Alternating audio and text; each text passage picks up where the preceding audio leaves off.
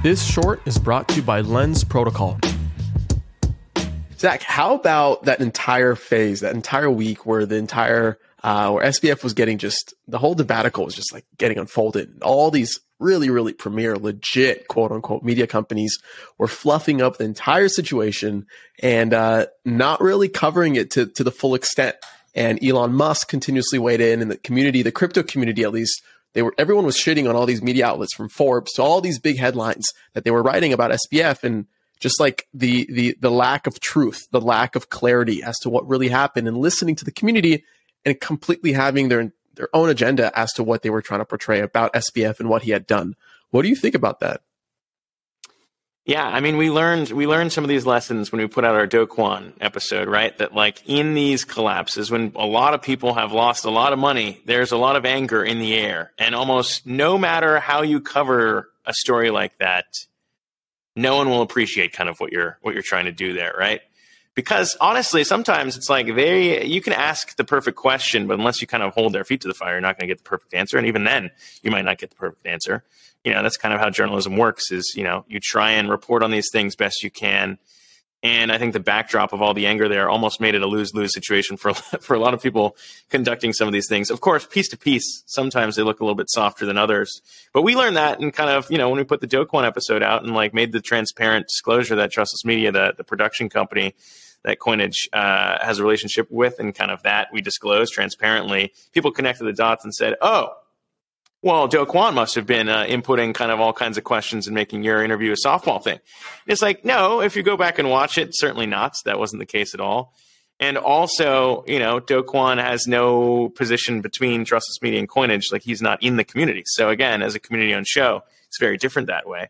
And people will run into those things all the time. Again, it's not new, right? Jeff Bezos owning the Washington Post, they report on him. You kind of assume that there are those relationships between ownership of a media network and the reporting that goes on, that there's a firewall between them, right? And that none of that leaks over.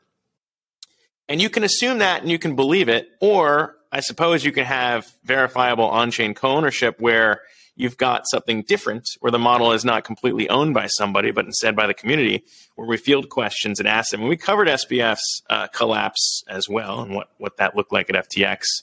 I think our reporting was pretty fair in that episode in the way that we presented the facts.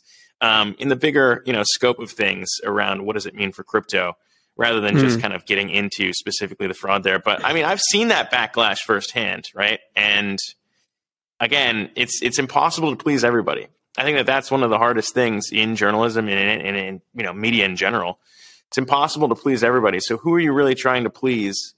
And as us, you know, I think again, as the model's concerned, we're a community-owned show trying to answer the questions that everyone in the community has. I, as someone who lost a shit ton of money in Luna, wanted to ask Do Kwon these questions because I lost money. These are the questions that the community has, so answer them. And I think as long as you're following that model and who are you trying to impress, who do you have to like live up to at the end of the day, as a community-owned show, we're going to find all these questions that people in our community have. We're going to ask them, and we're going to go straight to the source to figure them out. And I think that model, I think, is defendable in a way that, you know, again, the other traditional media models, you assume that bias doesn't seep into things, but, you know, we'll see which one I think works better as the experiment goes on. What's up, guys? Thank you for listening. If you've gotten this far, then you are a champ, and I owe you a free listener pin. Go to adamlevy.io/NFT, fill in your info, and I'll distribute the NFT towards the end of the season. By collecting your pin, you prove your contribution to the season and get exclusive access to content, allow lists, and more. So be sure to collect yours. Also, please make sure to rate and subscribe to the podcast wherever you're listening. This helps me out so much. And finally, hit me up on Twitter @LevyChain. I want to hear what you're building, the latest crowdfund you're trying to complete, or if you simply want to chat. I love talking about where crypto meets the creator economy, and it's no different if it's coming from you directly. So thanks again for your support. It means the world, and I'll see you on the next episode.